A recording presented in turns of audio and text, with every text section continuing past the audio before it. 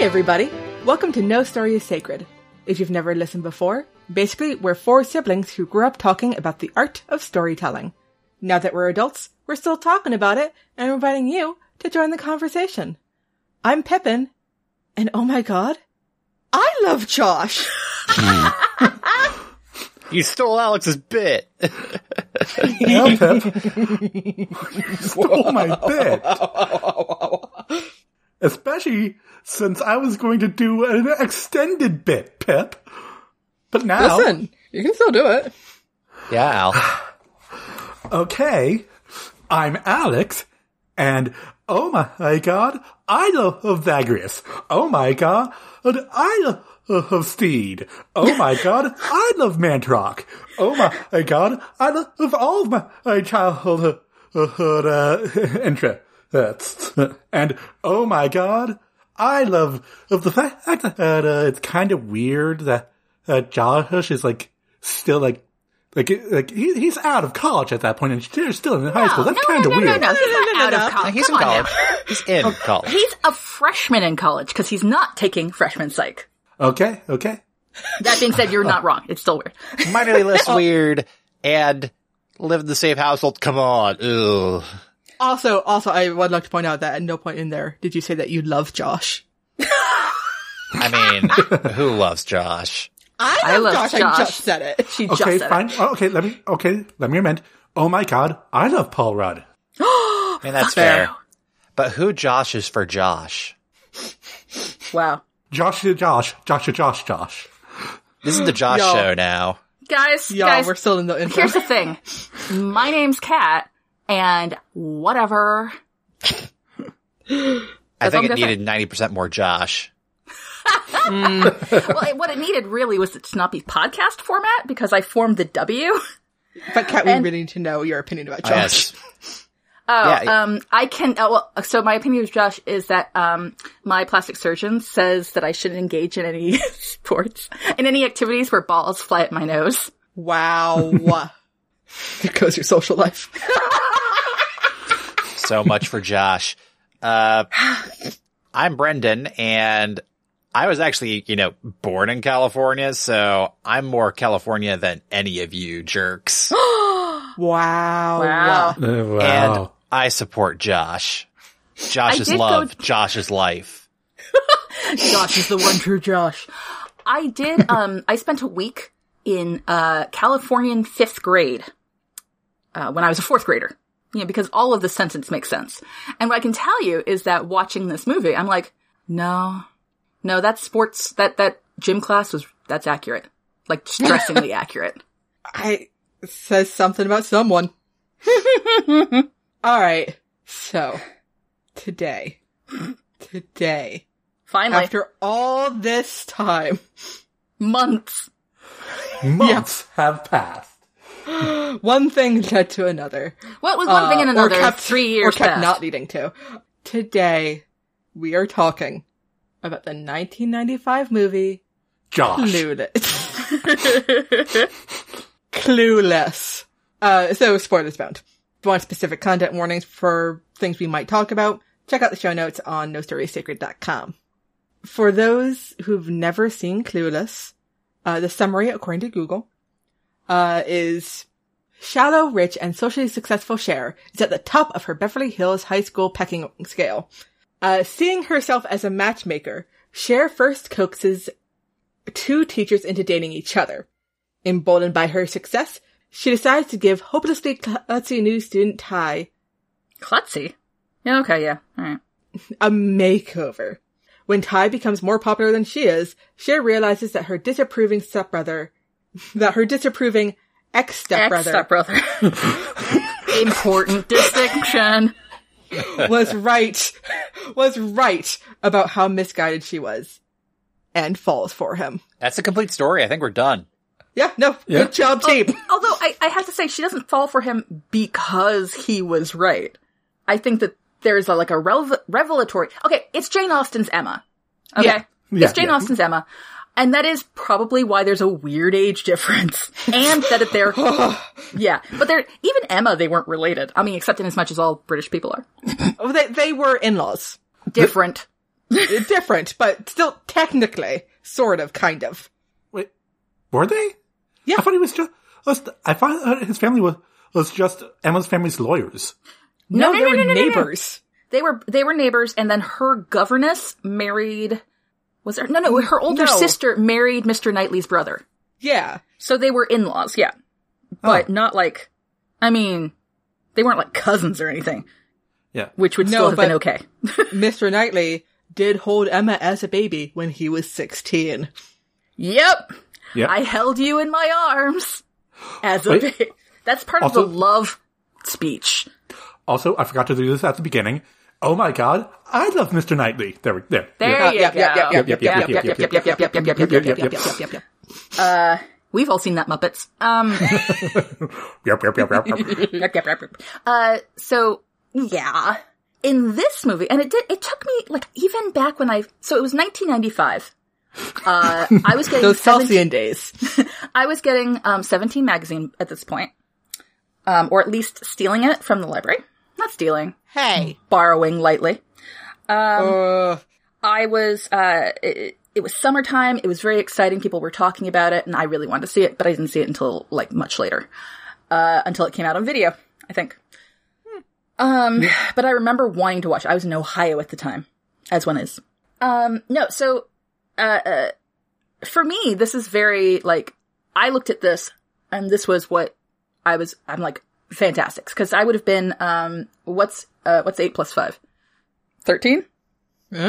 Yeah, I was 13 when this movie came out, so I'm looking at this being like, this is what being a teenager is. Better study this. And at the time, even then, one, I knew that it was also slightly out of my range in terms of like fashion and whatnot. But I'm like, this is clearly gotta keep an eye on this. But in addition, I remember questioning and then moving on the age difference because it's established that, Cher is, 15 in this film. And, Josh is definitely in college, and in this watching of it, I do think he's a freshman in college. Because she does say that, you know, you're taking freshman psych. He's like, I'm not taking freshman psych. No, he says, I'm not taking psych. I'm not. So I feel like if it had been like that he's not a freshman, that would have been part of the line. Also, he is like reading Nietzsche and like trying to grow a goatee and shit like that. I'm like, no, this does strike me. And he also is trying to avoid his mom during like breaks. And I'm like, this is still, he hasn't figured out like a pattern yet. This strikes me as, freshman year. Nonetheless, somebody's 18 and somebody isn't. Yeah. Even if we call it 17, like, cause maybe he's like an early baby, that's still a differential. It's a little weird. It's a thing that won't matter in like a decade, but right now matters. Right. Along with the part where they were married, like their parents were married for like half a minute. I mean, that part really doesn't bother me as much because they don't consider themselves siblings. They're not actually related in any way. They are not currently legally siblings. No, likely because it was a brief marriage, like they didn't like grow up together or anything like that.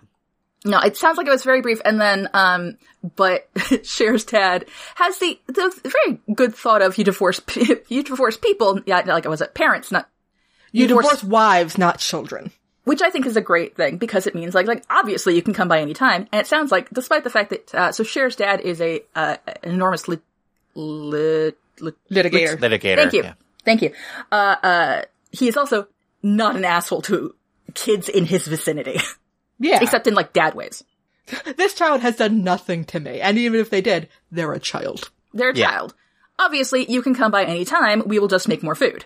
I will pay as much attention to you as I do my own flesh and blood. But he does really love Cher. Oh yeah. Yeah. And the way to be honest, the way he praises her is very similar, I feel, to the way we were praised. So for instance, part of the plot here, the reason why she set up, the two teachers was to, get a better grade in her debate class. And she's thought that, Vicini, not the actor who played Vicini in The Princess Bride, who actually does a lovely job in this. Yes. Cute. Wallace Shawn playing Mr. Hall. Doing a cute job of it. for a not terribly large part. He bookends decides- the movie. Yeah, but come on now. Anyway, he's no Josh, is what I'm saying. Who could be?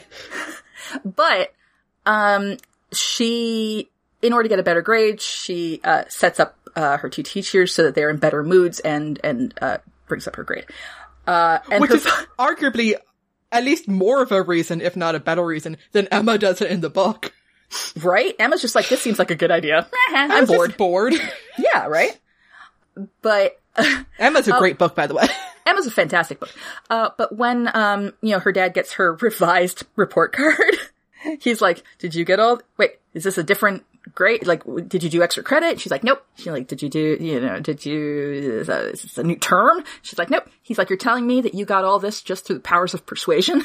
That's a different, Austen novel. And she's like, yes, I did. And he's like, I wouldn't have been more proud if you had earned these grades legitimately. And I'm like, that seems very honestly like our parents. Listen, we earned those grades one way or another. One way or another. It's yeah. Well, fun fact, I remember back in high school physics actually earning a legit 100% in that class because it was hard enough that like lots of extra credit and stuff like that was offered. So I would always just do that too, because why the hell not? I remember that same teacher in physics.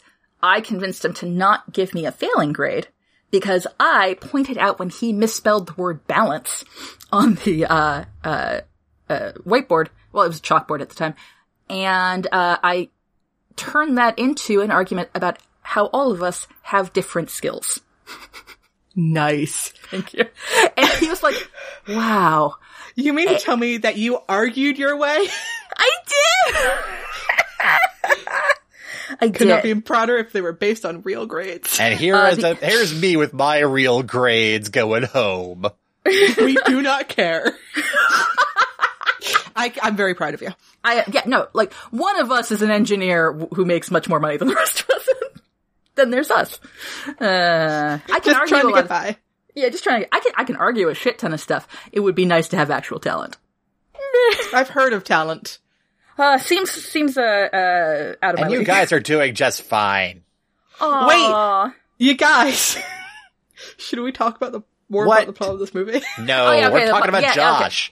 It's all Josh all the time. All the time. Paul All right, Rudd. So Josh. I will say, Paul So- Rudd has actually aged, but not a lot.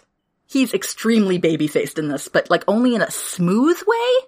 Paul Rudd is upsettingly good looking. I had Not a even crush that. on Paul Rudd. I've gone through the whole spectrum of Paul Rudd crush. I had a crush on him from this movie, right? And then there was a period of time where he was only in like weird adult gross-out movies. Judd Apatow movies and stuff Judd like Apatow. that. Yeah. Where I'm like, I remember when he was like a heartthrob. And now he's back into Marvel movies where he's a superhero.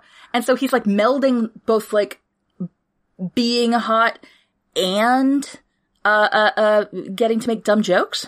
Side note, and I know I was the one who said we should talk about the plot, but I'm going to say this thing and then I'm going to talk about the plot, okay? Good. So he has that running bit with Conan, right? I fucking love that. Please describe it for the audience. Where basically he says, I've brought a clip. And much like Lucy in the football, Conan goes like, okay, is it for the movie you're actually in? And he goes, yes. Are you sure? Yes. Do you promise? Yes. It's not a cactus. Let's show the clip, and then it's a clip of Mac and Me every single time. Now, Mac and Me, of course, is the tie-in McDonald's movie from the fucking 80s with an alien, and it's awful. It's an E.T. knockoff too. Yeah. The very first time he did it, I found out recently, was when he was doing interview press junket for the finale of Friends.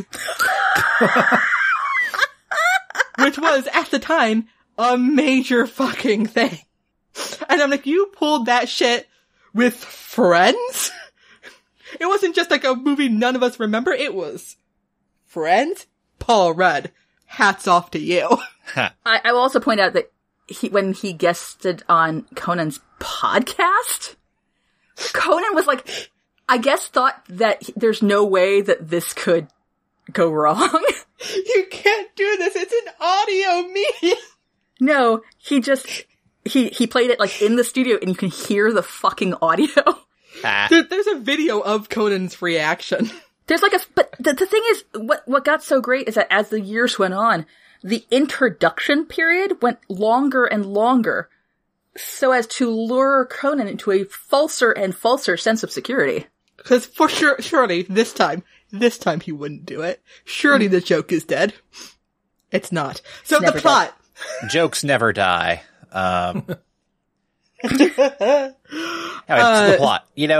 As Kat mentioned, there's the initial plot thread of Cher getting bad grades, but she negotiates her way out of it by way of basically setting up her two teachers to date each other, which, good for that.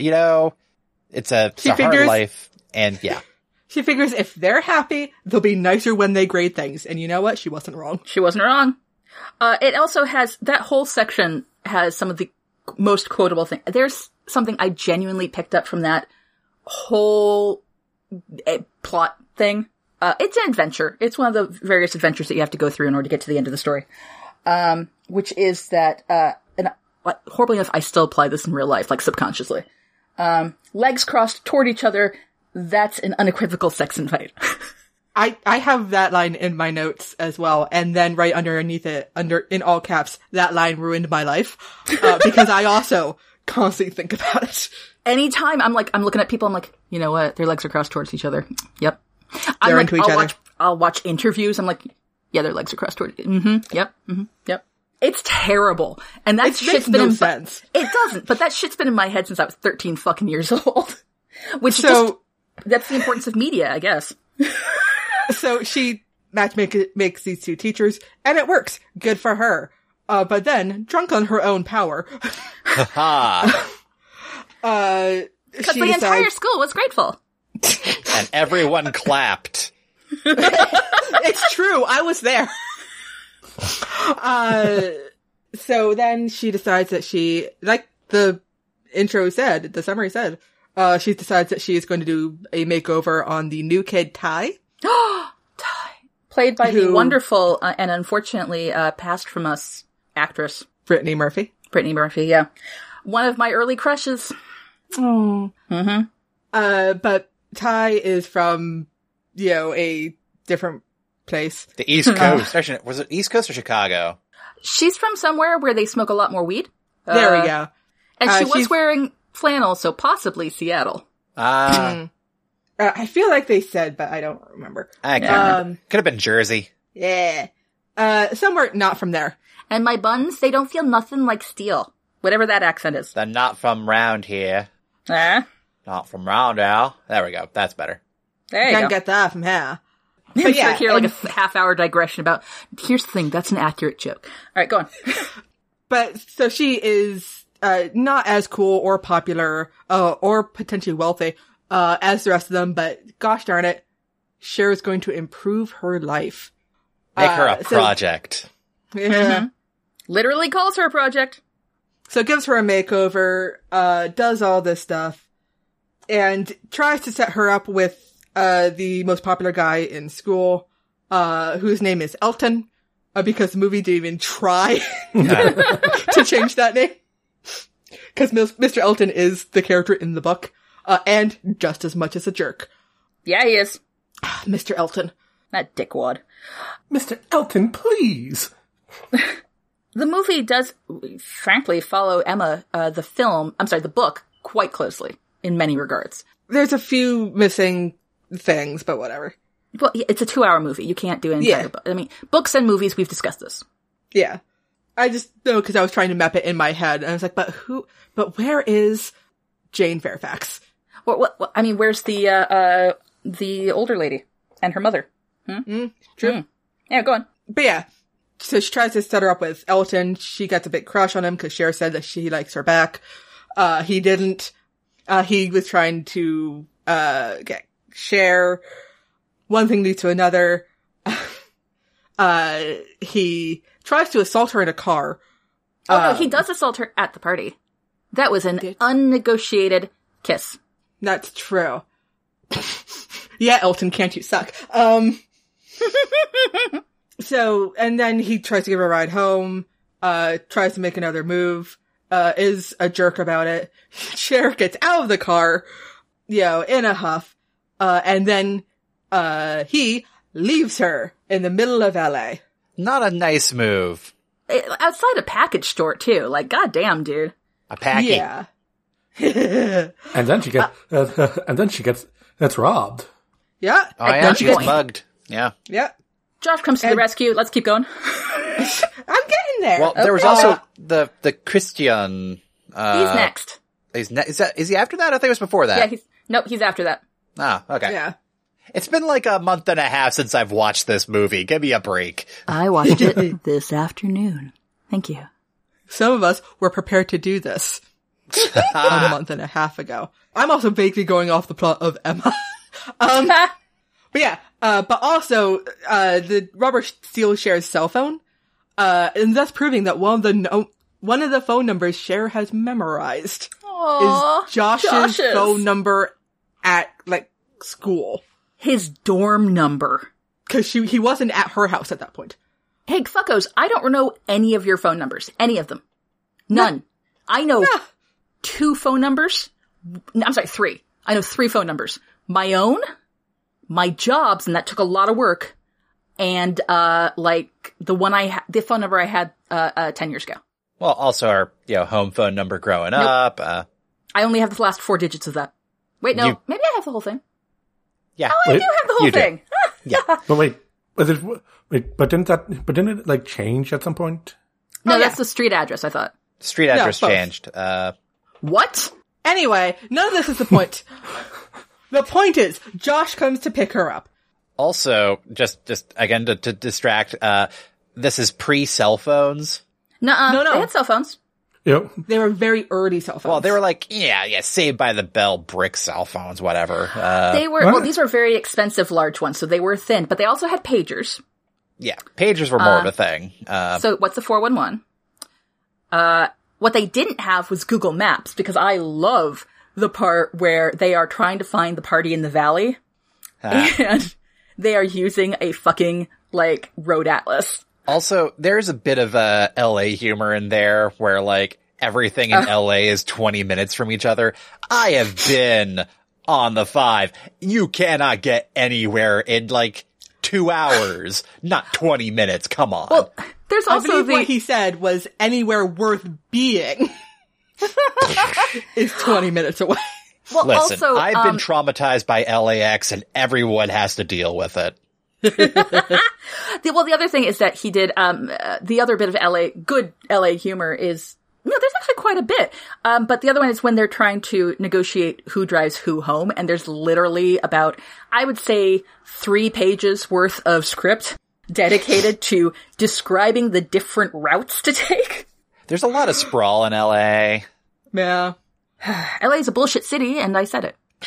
So, yeah, Elton's a jerk in every single version of Emma. Yep. So then there's now a new boy at school, and Cher's all like, I've been doing so much good for other people. I deserve a treat. He's a James Dean Rat Packy type, which is I guess an offshoot, because this was also the time of when, what kind of music was it that was super popular right now? Ska. There's a lot of ska in this movie. Ska will never die. I mean, starting right at the top, we have, fuck it, who did Tragic Kingdom? And Don't Speak, and... Oh, Don't Speak is, oh god, No Doubt? Yes. No Doubt. So we have No Doubt at the beginning, which is heavily ska influenced, and then of course we have the party later, ska. Just so much ska. Here's the thing, the soundtrack to this movie bops, and I won't hear anything against it. Oh no, I fucking love it. Yeah. But yeah, anyway, so, I believe that James Dean Rat Packy thing is actually an offshoot, because I think a little bit later from this, those two things combined to when we had the swing, revival. That early 2000s. So Cher tries to, seduce the new kid. The new kid really just wants a friend, because he does not see Cher that way, because he's super gay. Now, here's the other thing. He is a hero character in this, which I love. And I also, from now on, I have always, like, hideously enough because of this movie, pronounced, and of course we had to go watch Some Like It Hot and Sporadicus. Oh, yeah. Christian was a movie buff. Who had a thing for Tony Curtis, who is gay. And Some Like It Hot is, I believe, that's the one where they dress up as women. Yep. Yeah. And it has great movie. And it has a great ending as well. And the other one, Sporadicus, has some very famous queer dialogue. Like, do you like snails or do you like this? I prefer both. How about you? Like, whoa. Actually, should we add, like, Some Like It Hot to the list? Yes. Kind of like an old movie. Great movie. Fuck yeah. We should get some of the older stuff. We should get some black and white in here. Casablanca. We haven't done any Hitchcock. And, like, there's stuff to learn from that. Anyway, there are some more hijinks with Christian. Christian saves Ty in a mall because being very butch despite being because he's not an asshole to women. Right? He's so good. Which is so big in 1995, right? Yep. Yeah. Like, it was, like, I'm watching it's this big and I was today. really, I know, but I was really worried about it. Because, like, there was no shunning. He was a popular guy, and he was a hero figure. Yeah, everybody liked him. Yeah. With the exception of Cher's dad and Josh. But to be fair, he didn't give them much to like. Josh had a huge, was in love with Cher, and, Cher's dad was like, do you drink? And he's like, no, I'm cool. He's like, I wasn't offering you a drink. Wait, what was that line? What was that line? You think because Sammy Davis Jr. died, there's an opening in the Rat Pack? That was good shit. Good shit. Remember, if anything happens, I have a shovel, and no one will miss you. Cher's dad's a fucking mood. I love him so much. Anyway. I also see why he's, like, divorced, like, 8 times, but... yeah, I wouldn't want to put up with him. Oh, God, no. But yeah, shenanigans. Ty has near-death experience, making her the most popular girl in school. Cher feels really down about that. Cher also discovers during the course of that she has actively ruined things that made Ty nice before. Ty is no longer being nice to the stoner guy, who she was very, like, she first connected with, which from in Emma, that would be what Harriet and the farmer. And now Ty is being really mean to him. Unnecessarily so. And then Cher's like, oh shit, did I do this? I was trying to improve her life, and now my life's shitty, and she's mean. And now she's telling me things like that I'm a virgin who can't drive. It's the harshest thing one can say. The harshest thing. And then it turns out that Ty has a crush on Josh, from that time that he went and danced with her at a party when no one else was. Which, to be fair, when you're young alone at a party, that is. And an older boy comes and dances with you, and he looks like Paul Rudd? That is, the big hero moment. Christian saving her from falling, from the second story of a mall. Whatever. Whatever. But yeah. And that's when Cher realizes that she loves Josh. Wait. Oh my God. She loves Josh? Yeah. With a fountain behind her and a montage. Ugh. It's a great moment. And that happens, and then the movie keeps going for a bit. It's great. Well, because now she's like, oh no. What do I do now? I don't know how to act with him. Because it's adorable. Because we do see that she thinks that she's really great at love, but we see from, for instance, how she sets up her date night with Christian. Oh, honey, you baked. But also, like, what did I do wrong? Did I step into some bad lighting? Like, oh, honey. No. When she was telling her about her date to Dion, who we haven't mentioned because she doesn't really do that much. Which is unfortunate. Anyway, go on. And her boyfriend, Turk. No. It's, it is Oh, Turk. I know. Murray. Yeah, Murray. Murray, who's played by Donald Faison, who was Turk in Scrubs. Yes. Just to connect those dots. Normally I'm the one who has like the random tangents, but well done, Bren. Well done. But yeah, she's telling them about it later.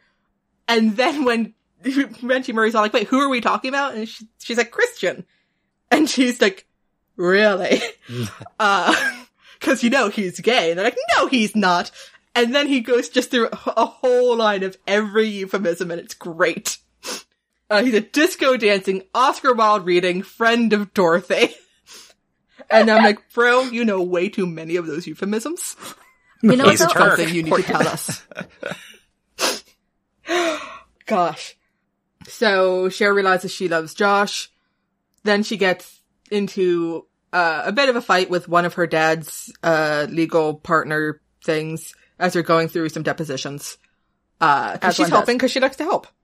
And she is technically doing something that her dad told her to do. Yeah. Cause she's just highlighting a bit of information that they need, and the lawyer gets pissed cause they're looking at something else at that point. And I'm over here like, dude, it's highlighter, calm down. Also, she's 15. Also, like Josh was completely. Have you met like junior lawyers? They're assholes. Come on. He was definitely on something. That's what I'm saying. Yeah. And, Josh tries to defend Cher because, one, he's in love with her, two, she didn't do anything wrong. And the lawyer, is all like, well, maybe if you two weren't, flirting the entire time, this wouldn't have happened. And then he, goes, oh, gasps. How dare you, sir? And he storms off. And, Josh finds Cher where she, left the room. And she's actually legitimately worried that she ruined, her case. father's trial. Yeah. Though also, super power move of insulting your boss's daughter in front of your boss. Well, no, he wasn't there yet at the time. Okay. I forgot. Oh, he wouldn't have done it. He thought he was in a power role. But don't think that he isn't going to hear about it from his children. The children who are dating now. But yeah, Cher's legitimately worried that she ruined, the case. But if the case could be ruined by a 15-year-old girl with a highlighter, wasn't that much of a case. Right. That wasn't Josh's argument. Josh's argument was that the guy was a jerk, which is also, legitimate. And then clearly trying to, make a move without making a move, just in case. Josh is like, can you believe that guy saying that we were flirting? I mean, who would what? Believe that? What? Because you'd never, obviously. Right? Unless. and Cher's all like, well. And then they kiss.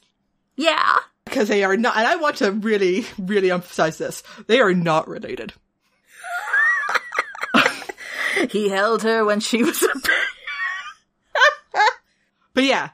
And then the end of the movie ends with the teacher's wedding, where weirdly the students are bridesmaids, because that's always cool. No. From all the teachers I've ever met in my life, hell no. It would have been weird. But it's a good end to the story. But there's other matchmaking that happens. Ty does end back up with Travis the stoner. Yeah. Who I also had a crush on. What's Breckenmeyer? Yeah, I mean, right? Bisexual nightmare over here. But also Travis, Ty's love interest, at the end has given up smoking weed, and is now doing, I think competitive skateboarding is what it is. Yeah. Well, that's kind of what had them. There was like a little plot thread there where I think she helps out at like the skating competition or something like that, encourages them and all that good stuff. Like X Games were just starting. Yeah. Yeah. And Cher actually does show up to one of his skating things, thus showing that she's also grown as a person, because Cher at the beginning of the movie would not have been caught dead at one of those. Well, she did. Part of the thing is that Josh is a community. Well, because he's a freshman in college, he's interested in the news and doing better in the world and not being shallow and shit like that. And so she does try. She thinks that he's angry at her, and so she for being mean to, I don't know, something. And the point is, she actually tries to, instead of fixing other people, she's like, maybe I should actually work on myself. And so she helps out with the Pismo Beach disaster relief or something. Yeah. Yeah, basically an effort to try and basically emulate Josh's, fighting for a cause and all that actually does causes outside of her own interests. And she finds that she's good at it. She's good at it and she likes it. And that's part of what happened with, she does, because she is able to do a lot of organizational work. She is able to, she's this person who can argue her grades up. And she's emotionally intelligent, actually. Oh, hugely. So when she starts doing that, and that's how she and, Stoner guy sort of meet up again, is that he's come to donate things and he invites her to the thing and she's like, okay, sure. I'm trying a radical new thing where I'm not an asshole. What? So in general, at the end of the movie, everybody's in a better place, developmentally, emotionally, all that good stuff, at the end. Hooray for love and all that stuff. Yeah. And Cher catches the bouquet. Yay! Well, that was $200. Online. Yeah, the boys made a bet. No one actually says who bet on who, though. I know. I love it. Cher just says it's in the bag and leaves before Josh can have a follow-up statement. Ha. So I'm convinced that none of them actually bet on their own girlfriend. Or it'd be really funny if they all bet on Ty. Yeah. It's like, I don't know, man. Who knows what she did at her old school? And then, what's his head there? The boyfriend's just like, I know. So yeah, that's the film. It's such an interesting artifact. It is so 90s. It is very, very 90s. It is very much a, teenage, film. A California teenage film. But it also introduced so many of the tropes we see now in the high school comedy of manners. Any high school movie that because this movie showed that you could use high school as a way to bring out those old public domain works.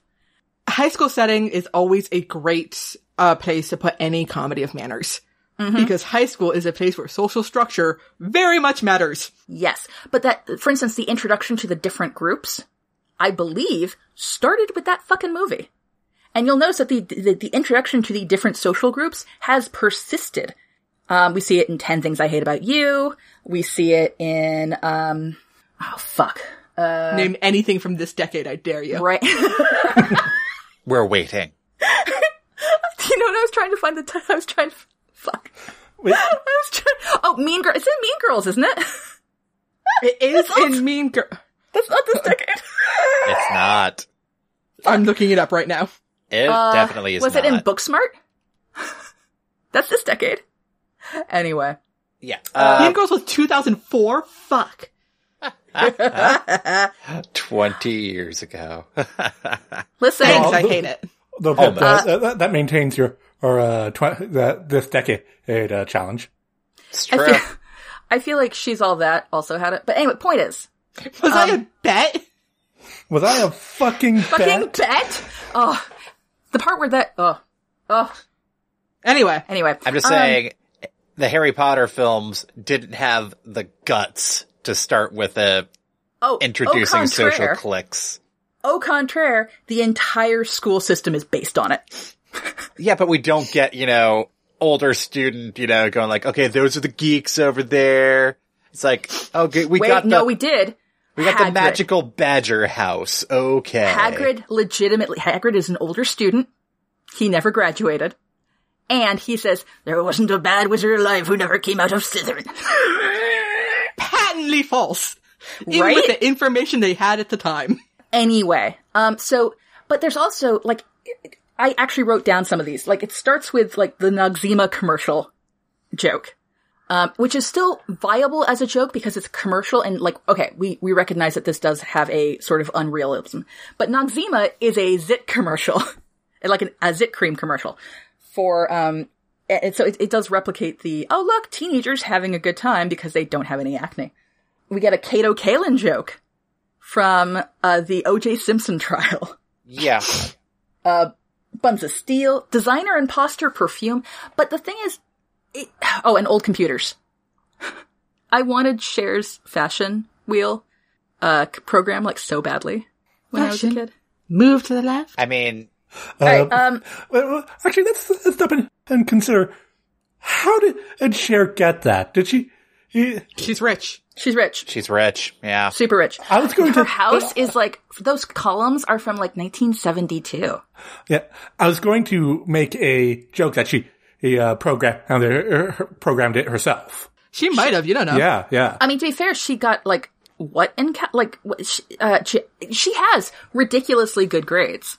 Yeah. That's why she was so disappointed that she got a C in debate. But she was getting like a 98 on a geometry test or some shit? I didn't get fucking 98s on geometry tests.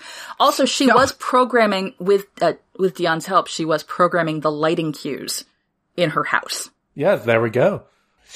It's now canon. She programmed the wardrobe thing herself. I'll take it. Sure. Yeah. Yeah. This movie is why do we think that this movie is so quotable? It's not just because it's old. We've seen plenty of old movies. Like The Mummy. I think we can all agree The Mummy is excellent. It has many quotable lines, but does it have the sheer number of lines that have made it into, at least our lexicons? It'd be in our lexicons because we watched it when we were young. I'm not sure how many other people. I bet if you type a full-on Monet into Google, it will still, like, bring reasonable pop-ups. I do want to point out that there are the 90s fairy definitely did hit this for some things. We have the R slur. We have disordered eating that is not addressed. You know, I feel like such a heifer. I ate, like, a handful of popcorn and 3 M&Ms. I'm sorry, 5 peanut butter M&Ms. It's like, it appears more than once. Yeah, if you cut it on a diagonal. But anyway, I just remembered the other thing that we do in this podcast. Where we make changes?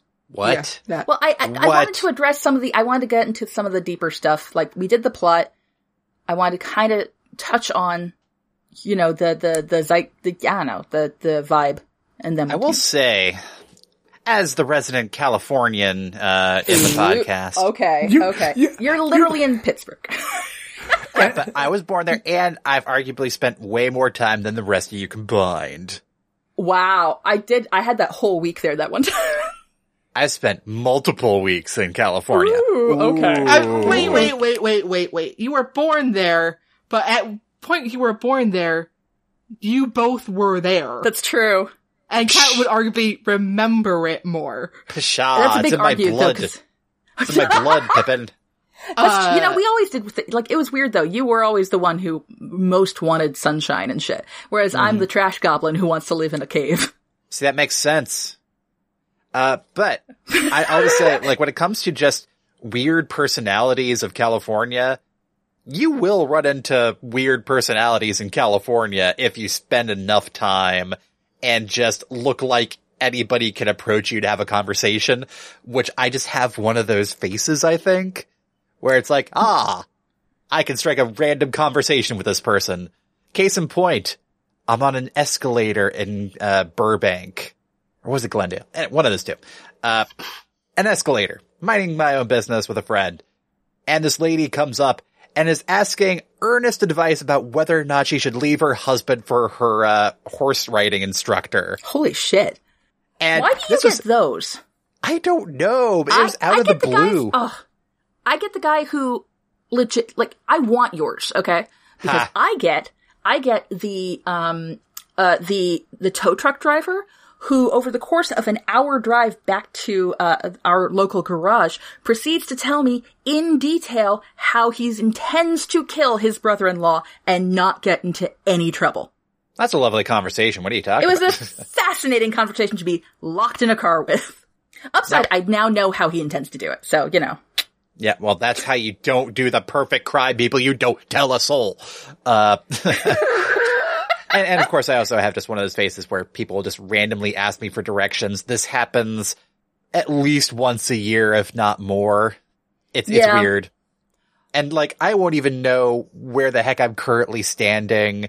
I think the worst case was when I was in the middle of, like, Penn Station and somebody asking me where to find like one of the other terminals. And I'm like, I'm trying to find where my own terminal is.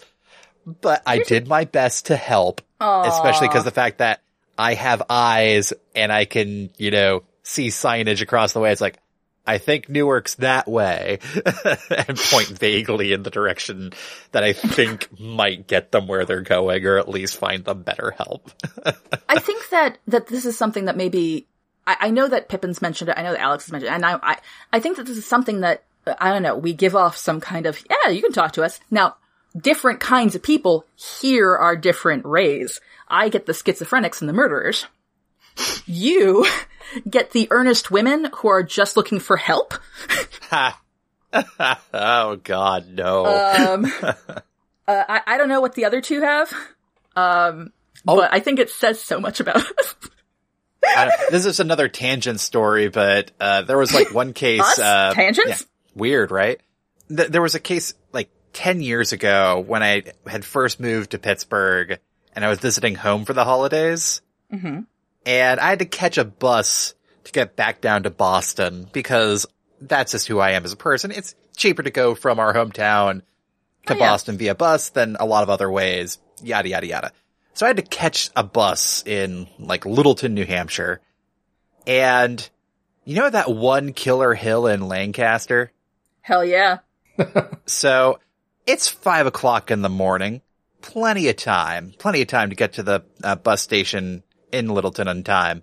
And that is when the car dies on the killer hill. And we limp back. We're able to coast. Yeah, cause this is a serious hill, people. We're able to coast down that hill all the way down to where, basically close enough to the garage where the car can get looked at. Spoiler, it gets fixed later that day. It was like a hose that got jostled loose. Yay. So here we are. We are walking to the Dunks, the only place that is open in Lancaster at 5:00 in the morning. It's a good Dunks, though. It's a good Dunks. Yeah. Because it's open at 5:00 in the morning. Come on. That's exactly why. And here I am dragging my, carry-on luggage, because it was just a quick trip to home. And just out of the blue, a shuttle bus driver pulls up next to me and it's like, hey, you look like you need to get somewhere. And I'm like, what? The power came upon you. Apparently. And you know what? That shuttle driver, got me to the bus station in time for $2. Get me to the bus on time. Yes. I'm glad that we both went for the same musical cue, but I fucked it up. I think the joke at the time was that was my future self saving me or something. Or it's just the fact that I just can somehow bring people in via personality. Anyway, let's talk about story changes for Clueless. Oh, okay. Well, story changes or what we've learned and stolen. Or that's your out because you don't want to change anything. Yeah. Well, I can kick something off here. Ooh, yeah, do it. I want more Dion and Murray. I think they were criminally underutilized. Not criminally, but, their relationship problems, which we didn't really cover too hard, but I think it was just the fact that they've been dating for a while and they haven't, committed more or something like that, right? Yeah. Something like that. I mean... Yeah. They were a teenage relationship. The part where Dion spends a lot of time in the bathrooms at parties, I'm like, yeah, no, I've been to those dances. Yeah. So... my change is that I would like to have a bit more of at least some extra story involvement for them. It could just be not typical, couple that's in a relationship having relationship drama. Will they break up? I don't want to have that. We've covered that in the past. It's tired. But they could be dealing with maybe some non-romantic crisis that will bring them together a little bit closer and could tie into some of the other plot threads going on. It could but be... But they did have a crisis. They Dion accidentally went on the freeway. The freeway. That's and true. It did tie into the other stories. I completely forgot the freeway bit, but I'm the just saying... freeway bit's so good. Yeah, that had them realize their love for each other, because I think Murray basically talks her down. Yeah. Yeah. Well, but I think he tries to get her have... off of there, and then he praises her for doing such a good job. And I'm like, oh my god. Don't look at me. The 5 is kind of terrifying. But yeah, I think they could have been a bit more utilized. I think we can potentially extend the runtime a little bit. I mean, this is a pretty tight movie as it is. I think we could play into it a little bit more. We could have a bit more of Dion maybe giving more advice to Cher that is maybe not being heeded, perhaps. I don't know. I would want to give a slight personality fix to Dion if we were going to do that, though. Because, perhaps, there's would you call me selfish? Not to your face. Well, that's the thing. That's a great line. Her and Cher are very similar personality-wise at the beginning of the movie, but maybe that could be a bit of a friendship drama thing going on where, we have Cher's epiphany at the end of the movie where not only does she love Josh, but she also wants to strive to be a better person. But maybe halfway, maybe for the midpoint of the movie, the midpoint twist is that Dion maybe has some extra realizations about herself too, aside from, oh my God, I can drive on the freeway. And have sex now. That too. I think that there's something there that we could expand on and make a bit stronger of a story beat there. As fun as the freeway is, maybe that could be an earlier bit in the movie. I don't know. I would like to, for me it is, they're very much, it's fixing the 90s things, I think. I don't particularly like Josh. We do see, when he's in the dorm room before he goes to rescue, Cher in front of the package store. We are meant liquor store, right? Yeah. We are meant, it's called package store in other places. It's stuck in my head at the moment. It's a New England. Yeah. Yeah, I'm hoping to clarify for the listening audience. For those of the few in other places. How dare you, first of all. But we're meant to assume that Josh and the girl that he is with in his dorm room are engaged in, let us say, frisky activities. But the way we're meant to assume that in the shortest possible time is they're in a bed together on the covers and we hear him say, "Come on." And I'm sitting here being like, "Fuck off." Because that sounds like coercion. Not coercion, but in the gross way. It's like, there's some level of just not ew. And I'm like, it doesn't have to be like that. That didn't have to be the shorthand, Mm. But I see why they're like, they didn't want to show them actually kissing, except in the shadow later. Yeah, what happened to that girl, by the way? She went to a different class. I don't know. So I don't know. I didn't like her opinions either. Cher was right then too. Yeah, I mean, no, she was, but I don't like if somebody's gonna be gross, it's gotta be Elton, right? Because every version's gross. But yeah, there's that. There's the weird food thing. I remember one bit of advice I had when it comes to just writing stuff in general. Is that you have to be very careful with your pop culture references because pop culture ages like milk. It is very rare to have something turn to cheese on you. More often than not, it's gonna go bad on you, and very, very quickly. I think it depends on your goals. For instance, Foxtrot the comic, you remember that? It depends heavily on pop culture references, and that means that it is right there, immediate and popular at the moment. It ages terribly because you have no fucking clue what's going on, but at the same time, what do you want? Do you want instant readership, or do you want the long tail readership? And I think that both of those are valid. I'm just saying, it's something you have to be mindful of. Yes. If you want to have your story be valid in a year, not valid, but be more relevant in a year, it's a gamble, and a big one too, I think. Yeah, I mean, I think with teenage movies in particular, hitting that pop culture thing, or if you can do it, and this is terrible because I'm about to say Joss Whedon. Joss Whedon in many ways got around that by just creating his own separate, almost pop culture situation. Vibe. Yeah, well, because there was all the sort of slang that existed as if it was common, and it didn't exist. He made it up.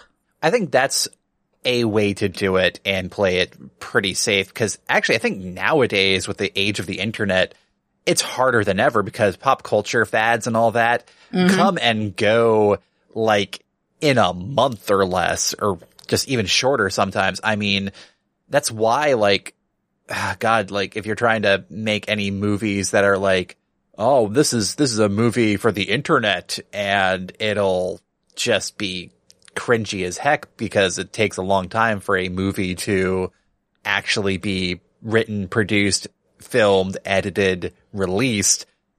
Like the references you're making then, you have to be sure that's still going to be good in a year or Actually, two. I actually have something that's that actually ties us back to writing. For books, even. There's a short story and or a book, a YA book that I thought about that I really wanted to do, whose working title was, Let Me Tell You, Tumblr, About My Time Traveler.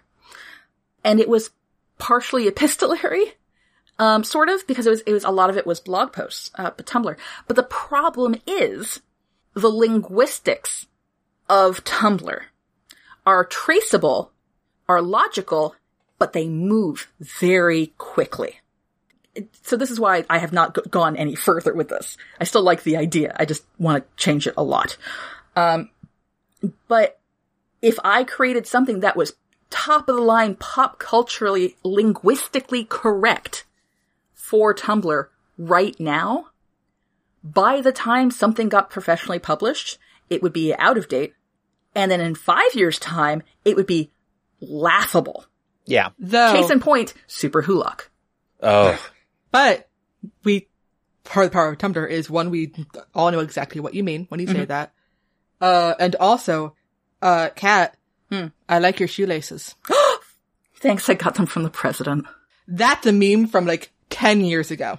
But I fucking hate it, and I really just want to bring up Spiders George. Sure, but my point is, with Tumblr specifically, the language changes really fast, but also perfectly willing to have one joke and tell it for 10 years. I think... And the meme came back the very next day. Well, yeah, we've all read the Existential Mushroom post. But... where that color would look really good. The Children's Hospital. But have you seen The Color of the Sky? Anyway. You're also correct. I mean, I think that so Brendan, you are also correct. There has to be this sort of cognizant understanding of what you're doing, what your goal is, and where will your stuff be? I also think that you also have to forgive yourself for the things you do not realize are only pop cultural. Everything's important to us. Like, for instance, pagers. Pagers were big shit. We did not have cooler it made a lot of sense. Well, I think some people still have pagers. Well, okay. Here's a relevant point. Imagine if you were thinking earlier this year to make some sort of short story or a book about NFTs. Oh God, critical or whatever. Mm-hmm. And now everybody else is in on the joke that they freaking suck and have crashed completely, like the sensible people in the room were all saying it was going to do. But like, that would have been playing with fire. In my economy? More common than you think. But like, it's just stuff like that where it's just play it real careful when you're doing pop culture. Just play it cool, boy. Real cool. And here's the thing, West Side Story was pop culture when it came out and all that, and it's maintained over the years. So it's also Romeo and Juliet. Yeah, so but like really, Romeo and Juliet has done real numbers here, guys. But the songs in West Side, I mean, come on. Such a good movie. But here's the thing, actually, another good relevant example here is, I realize it's Orson Scott Card. I'm just bringing out all the problematic people today. Ender's Game, where Ender's siblings, like, change the world and the politics of everything through blog posts. Is when, like, that's what it is. And that is Orson Scott Card, not yet understanding that, like, that's looking at a possible future and assuming it would turn out differently than it, in reality, did. Side note. Or God, it was even forum posts, wasn't it? It was forum and blog posts. It's like if YouTube could change a political everything and philosophical. If Reddit could. Oh, God. yeah. Oh no. Well, to be fair, remember there was that AI ethical bot where they used Reddit's Am I the Asshole channel as their learning data. Huh. You'll never guess how shitty that ethical robot was. But also, my side note, is I've had a teacher say to me that they'd wish that they could go to battle school. And I'm like, you severely missed the point of that book. Mm-hmm.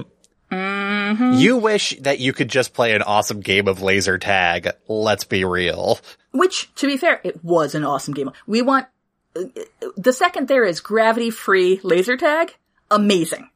Or capture, it was Capture the Flag, which is even better. You know who had a better one though? There's an entire Star Trek Academy book. It was like the first or second in the whole fucking series. And it was Worf.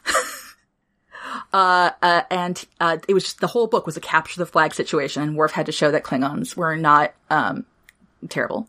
And I fucking loved it. I'm gonna say, I mean, problematic authors at Battle School, laser tag, Capture the Flag was amazing.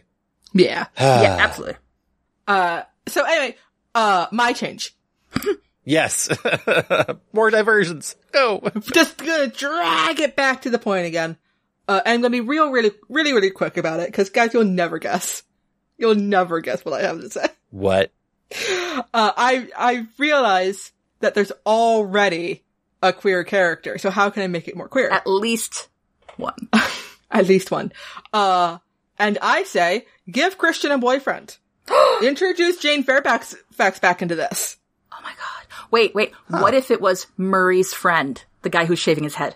That'd be great. Oh my god. There's why not? Hey, yeah. What's the over-under on men, women in this film? What's the ratio? It's fairly even. Is it? Because there's the 3 boyfriends at the end to go with the 3 girls. No, yeah. No, there's more dudes. See, there's still more dudes. But not yeah. But not as many as... Not as many as usual. Yeah, the ratio is a bit more even. Also, when it comes to like spoken dialogue and all that in focus, it's Oh yeah. It's a nice change. Nice change of pace. I mean, I didn't watch the movie to see how often these women were talking about things other than... No, they talked about things other than dudes. They talked about things like other than dudes all the time. Yeah. Mostly they were talking about each other.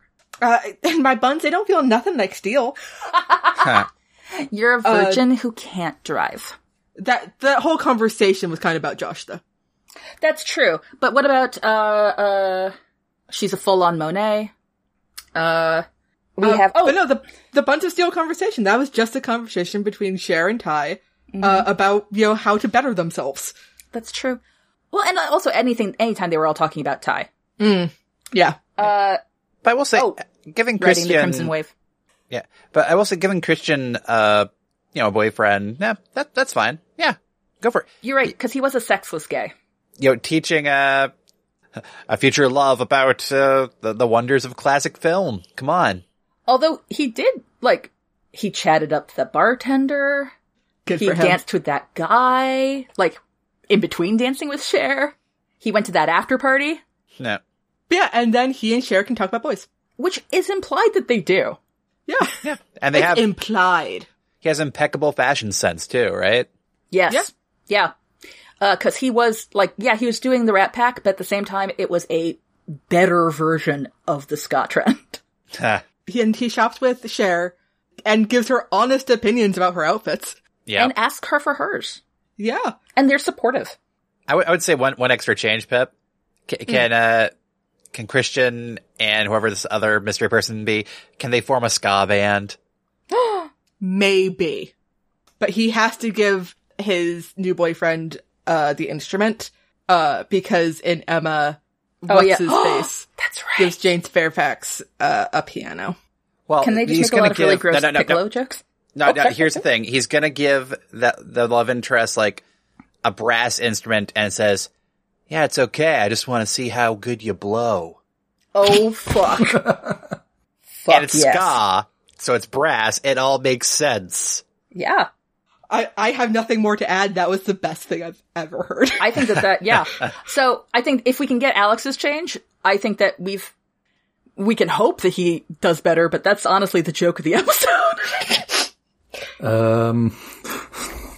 Let's see. Just raise that bar some more. See if you can get over it.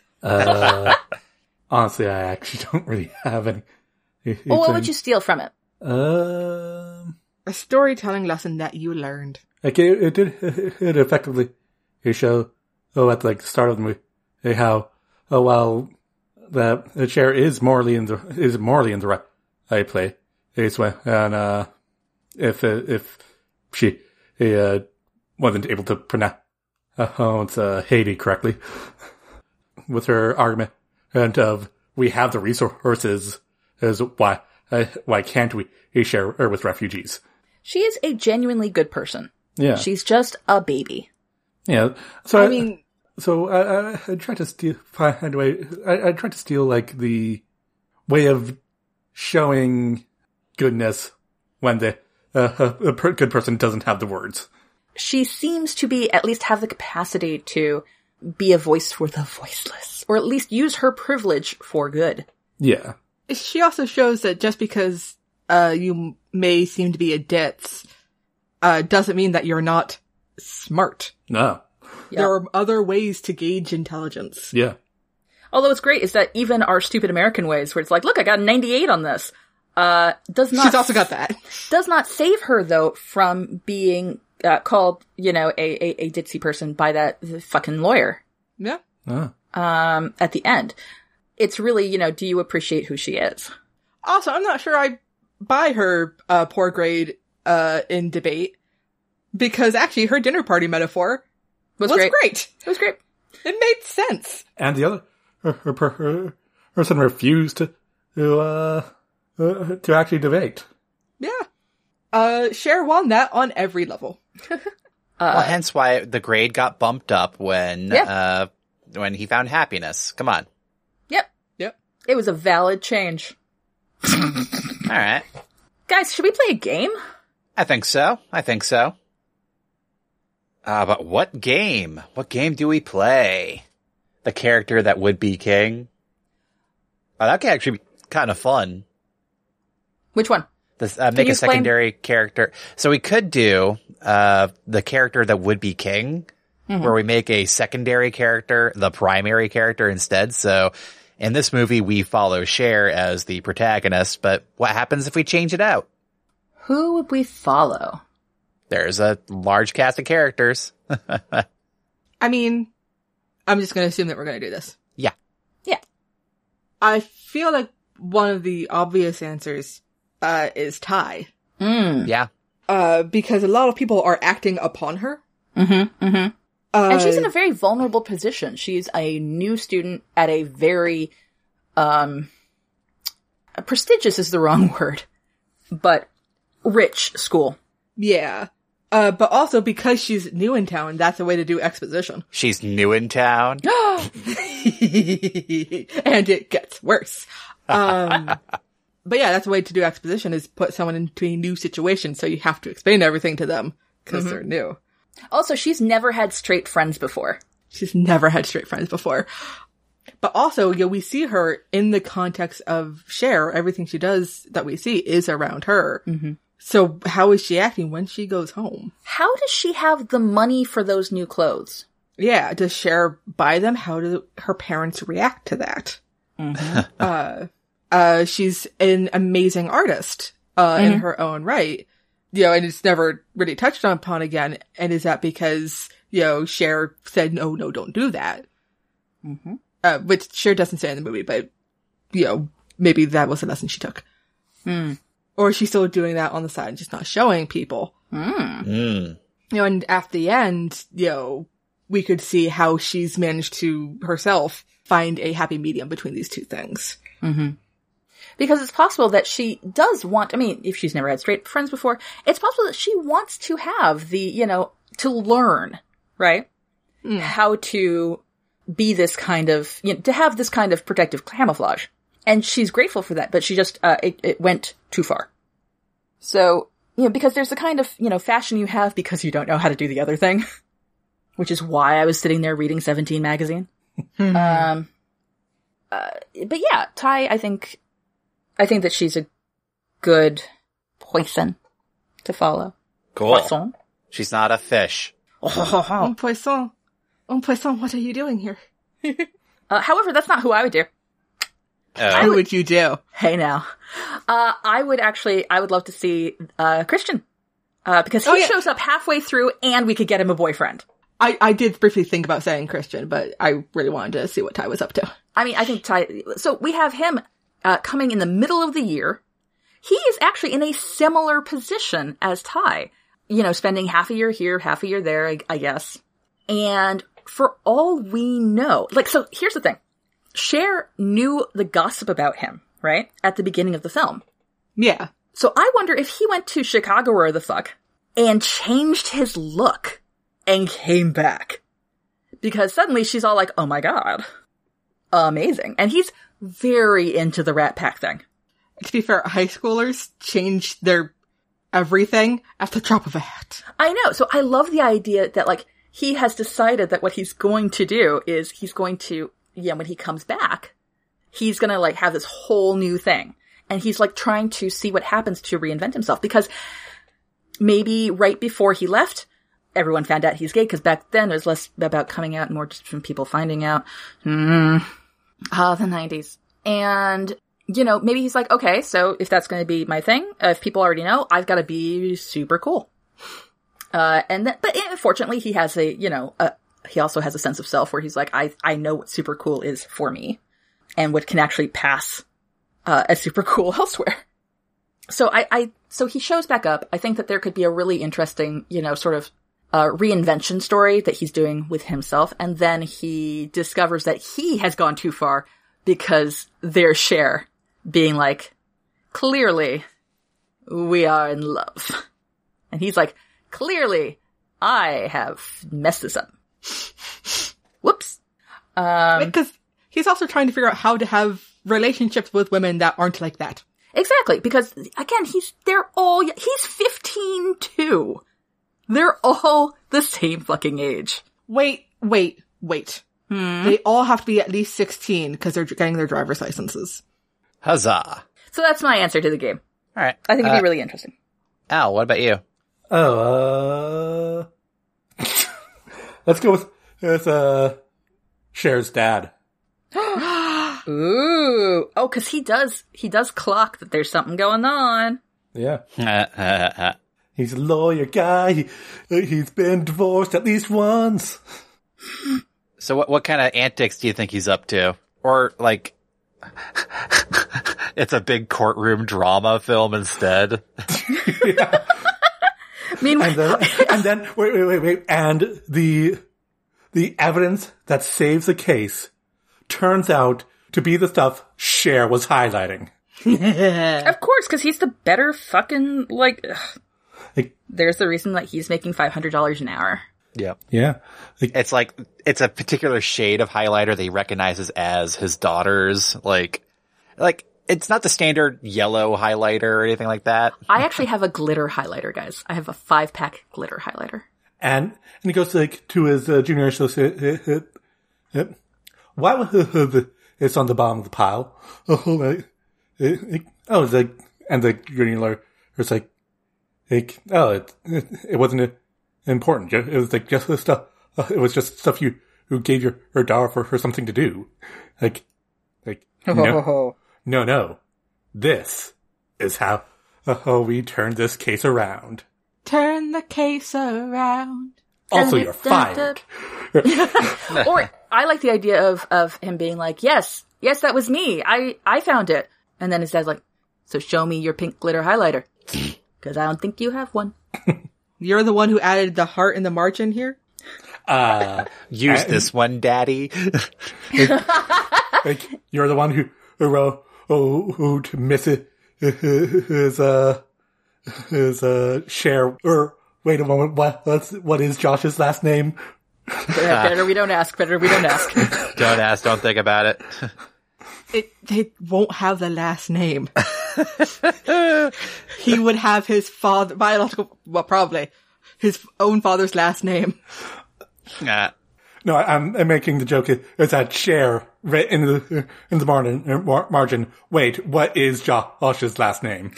I see you. Okay. I love that. Okay. Or just drink your orange juice. Oh, I like that. Ooh. Daddy, don't forget to drink your orange juice. Well, and then of course you get the hilarity of the lawyer being like, "Yeah, yes, I Daddy." drink your. You're fired, Johnson. Oh. All right. So it's me, and let me pitch something to you guys. It's the night of the Pismo Beach disaster, and there's a skateboarding race happening. Dun dun dun. The disaster hasn't struck yet, but it's up to Travis to save the day. Like And he's realized he has to either save the day or give up drugs. Oh shit. Or, or not even that. Or save the day or keep the drugs or something like that. And he decides to step it up and ditch the smoking and become the hero Pismo Beach needs. And does he save Pismo Beach by doing a sick ollie? Yes. He does the 900, Alex. Coming this fall, Love, Death, and Skateboards. Starring Travis. One thing starring leads to Travis. another. He meets Tony Hawk. No, Nobody recognizes him, though. No. never. We can't have that. And actually, this is the 90s. Tony Hawk was in everything. Come on. He'd just be Right? there doing... He might have been there in the movie. We don't know. We don't. We wouldn't have recognized He him. was He is Josh. Travis. He was the lawyer. Aw. But yeah, I'm just saying we have a skateboarder movie now running in the background of Clueless. It's great. He doesn't understand why the cute girl stopped talking to him, but he betters himself. He saves Pismo Beach and then raises funds afterwards to do the reconstruction. It'll be great. And yeah, does the 900 because come on. 900-degree spin. It's a big to do. It's hard to do. Just saying. I believe you. This is stuff I learned from Tony Hawk Pro Skater 2, okay? Okay. But yeah, that's me. I don't know what else would happen in this side story aside from I just had the idea of Love, Death, and Skateboards and then built from there.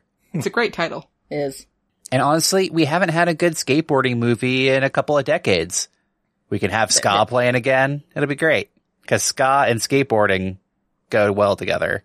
I actually really like ska. I'll say it. Everybody likes I ska. love ska. Ska will never die. All right. There's a BDG, unraveled video, Oh yeah, of course. Did I just invent ska? Yes, he did. Ah, Does anyone have anything else to add? No, I don't think so. I think we've pretty thoroughly talked about Clueless here. We all love Josh. Cher's amazing. We also Josh, yeah. There's only Josh. There's no Josh. Only Zool. I'm surprised nobody picked Josh as the side story. Nah. We couldn't encapsulate him. Yeah. He's too much. He is magnitudes. He's too Josh. To Josh. We'll do a Josh story later. Too Josh, too beautiful. Does anybody have anything to plug? I have, at some point, I'm teaching yet another class in the fall. Ooh. So you can keep an eye out on my website. I'll probably advertise it again. People seem to like it, so that's cool. And taking my class gets you into my writing Discord server. Oh, I thought you were going Or- to say Your Good Graces. That too. That too. Nah. And then, of course, sometimes if you're very lucky, Pippin is a guest speaker. And then And ruins my crushes class. dreams. Yeah. Crushes dreams. Very important part of it. One time. So it's 100% turnaround rate, though, on you crushing dreams. I'm sorry that I speak hard truths. Beyond that, Apex magazine is going to be doing a major anthology of, I guess, the 2021 published stories, which will have Demon Fighter Sucks in it. And I will let people know when that's available to purchase. Nice. Yeah, which with new intros, with like special intro information. So how about that? That's my shill.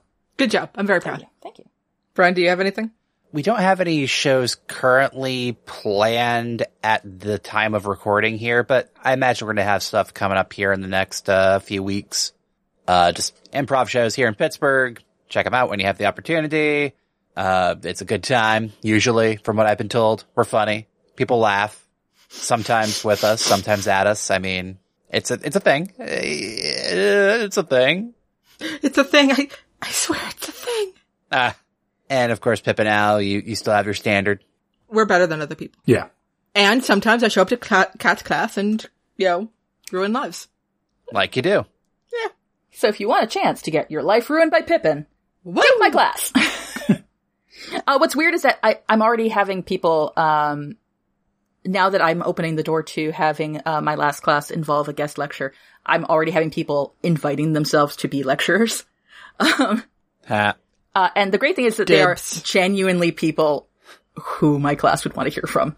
It's just, I know a lot of people who are great and who also enjoy teaching. So there you go. No one wants to hear from me, but they should. All right. Right, do the thing. Yep. As always, if you have an idea or prompt to submit, head on over to nostorysacred.com. Follow us on Twitter at nostorysacred, or send an email through contact@nostorysacred.com. Your hosts have been Alex MacDonald, Brendan MacDonald, Pippin MacDonald, and Catherine Crichton. Editing for this episode done by Brendan. Transcript done by Ashley DaCosta. Art by Jay Wolf. Show notes and a transcript are available at nostorysacred.com. Thanks for listening, everyone, and please rate, review, and subscribe to No Stories Sacred. You can also visit our Patreon page to support the show and get neat rewards at patreon.com/nostorysacred. See you next time when we talk about... That can't be right. The What? 1995 movie Clueless? No. No. I thought we were done. Alex, We escaped! we've been in an endless recursion of time. We have to put the balls off the cliff, Alex. No! Sorry, I misread. The 2011 movie Green Lantern. Which, I mean... Wait, you didn't say... I thought that there was no such thing as the 2011 film Green Lantern. And there is no Warren Bossing say. So we may have fallen into a recursion, or because there is no 2011 movie Green Lantern, or something happened. I don't know. It's weird. But either It's actually way, Daredevil. It's actually the first Deadpool movie. What was it? X-Men Origins. Yes. Oh, that was the actual one. Anyway, moving on. Okay. The point is... until then, we're No Story Sacred, and any story is changed. Oh wait, no. Oh, it's actually the 2000 Daredevil movie. And any story can be changed. I'm Alex. I'm Kat. I'm Brendan. And I'm Pippin. And we're No Story Story Sacred. Sacred.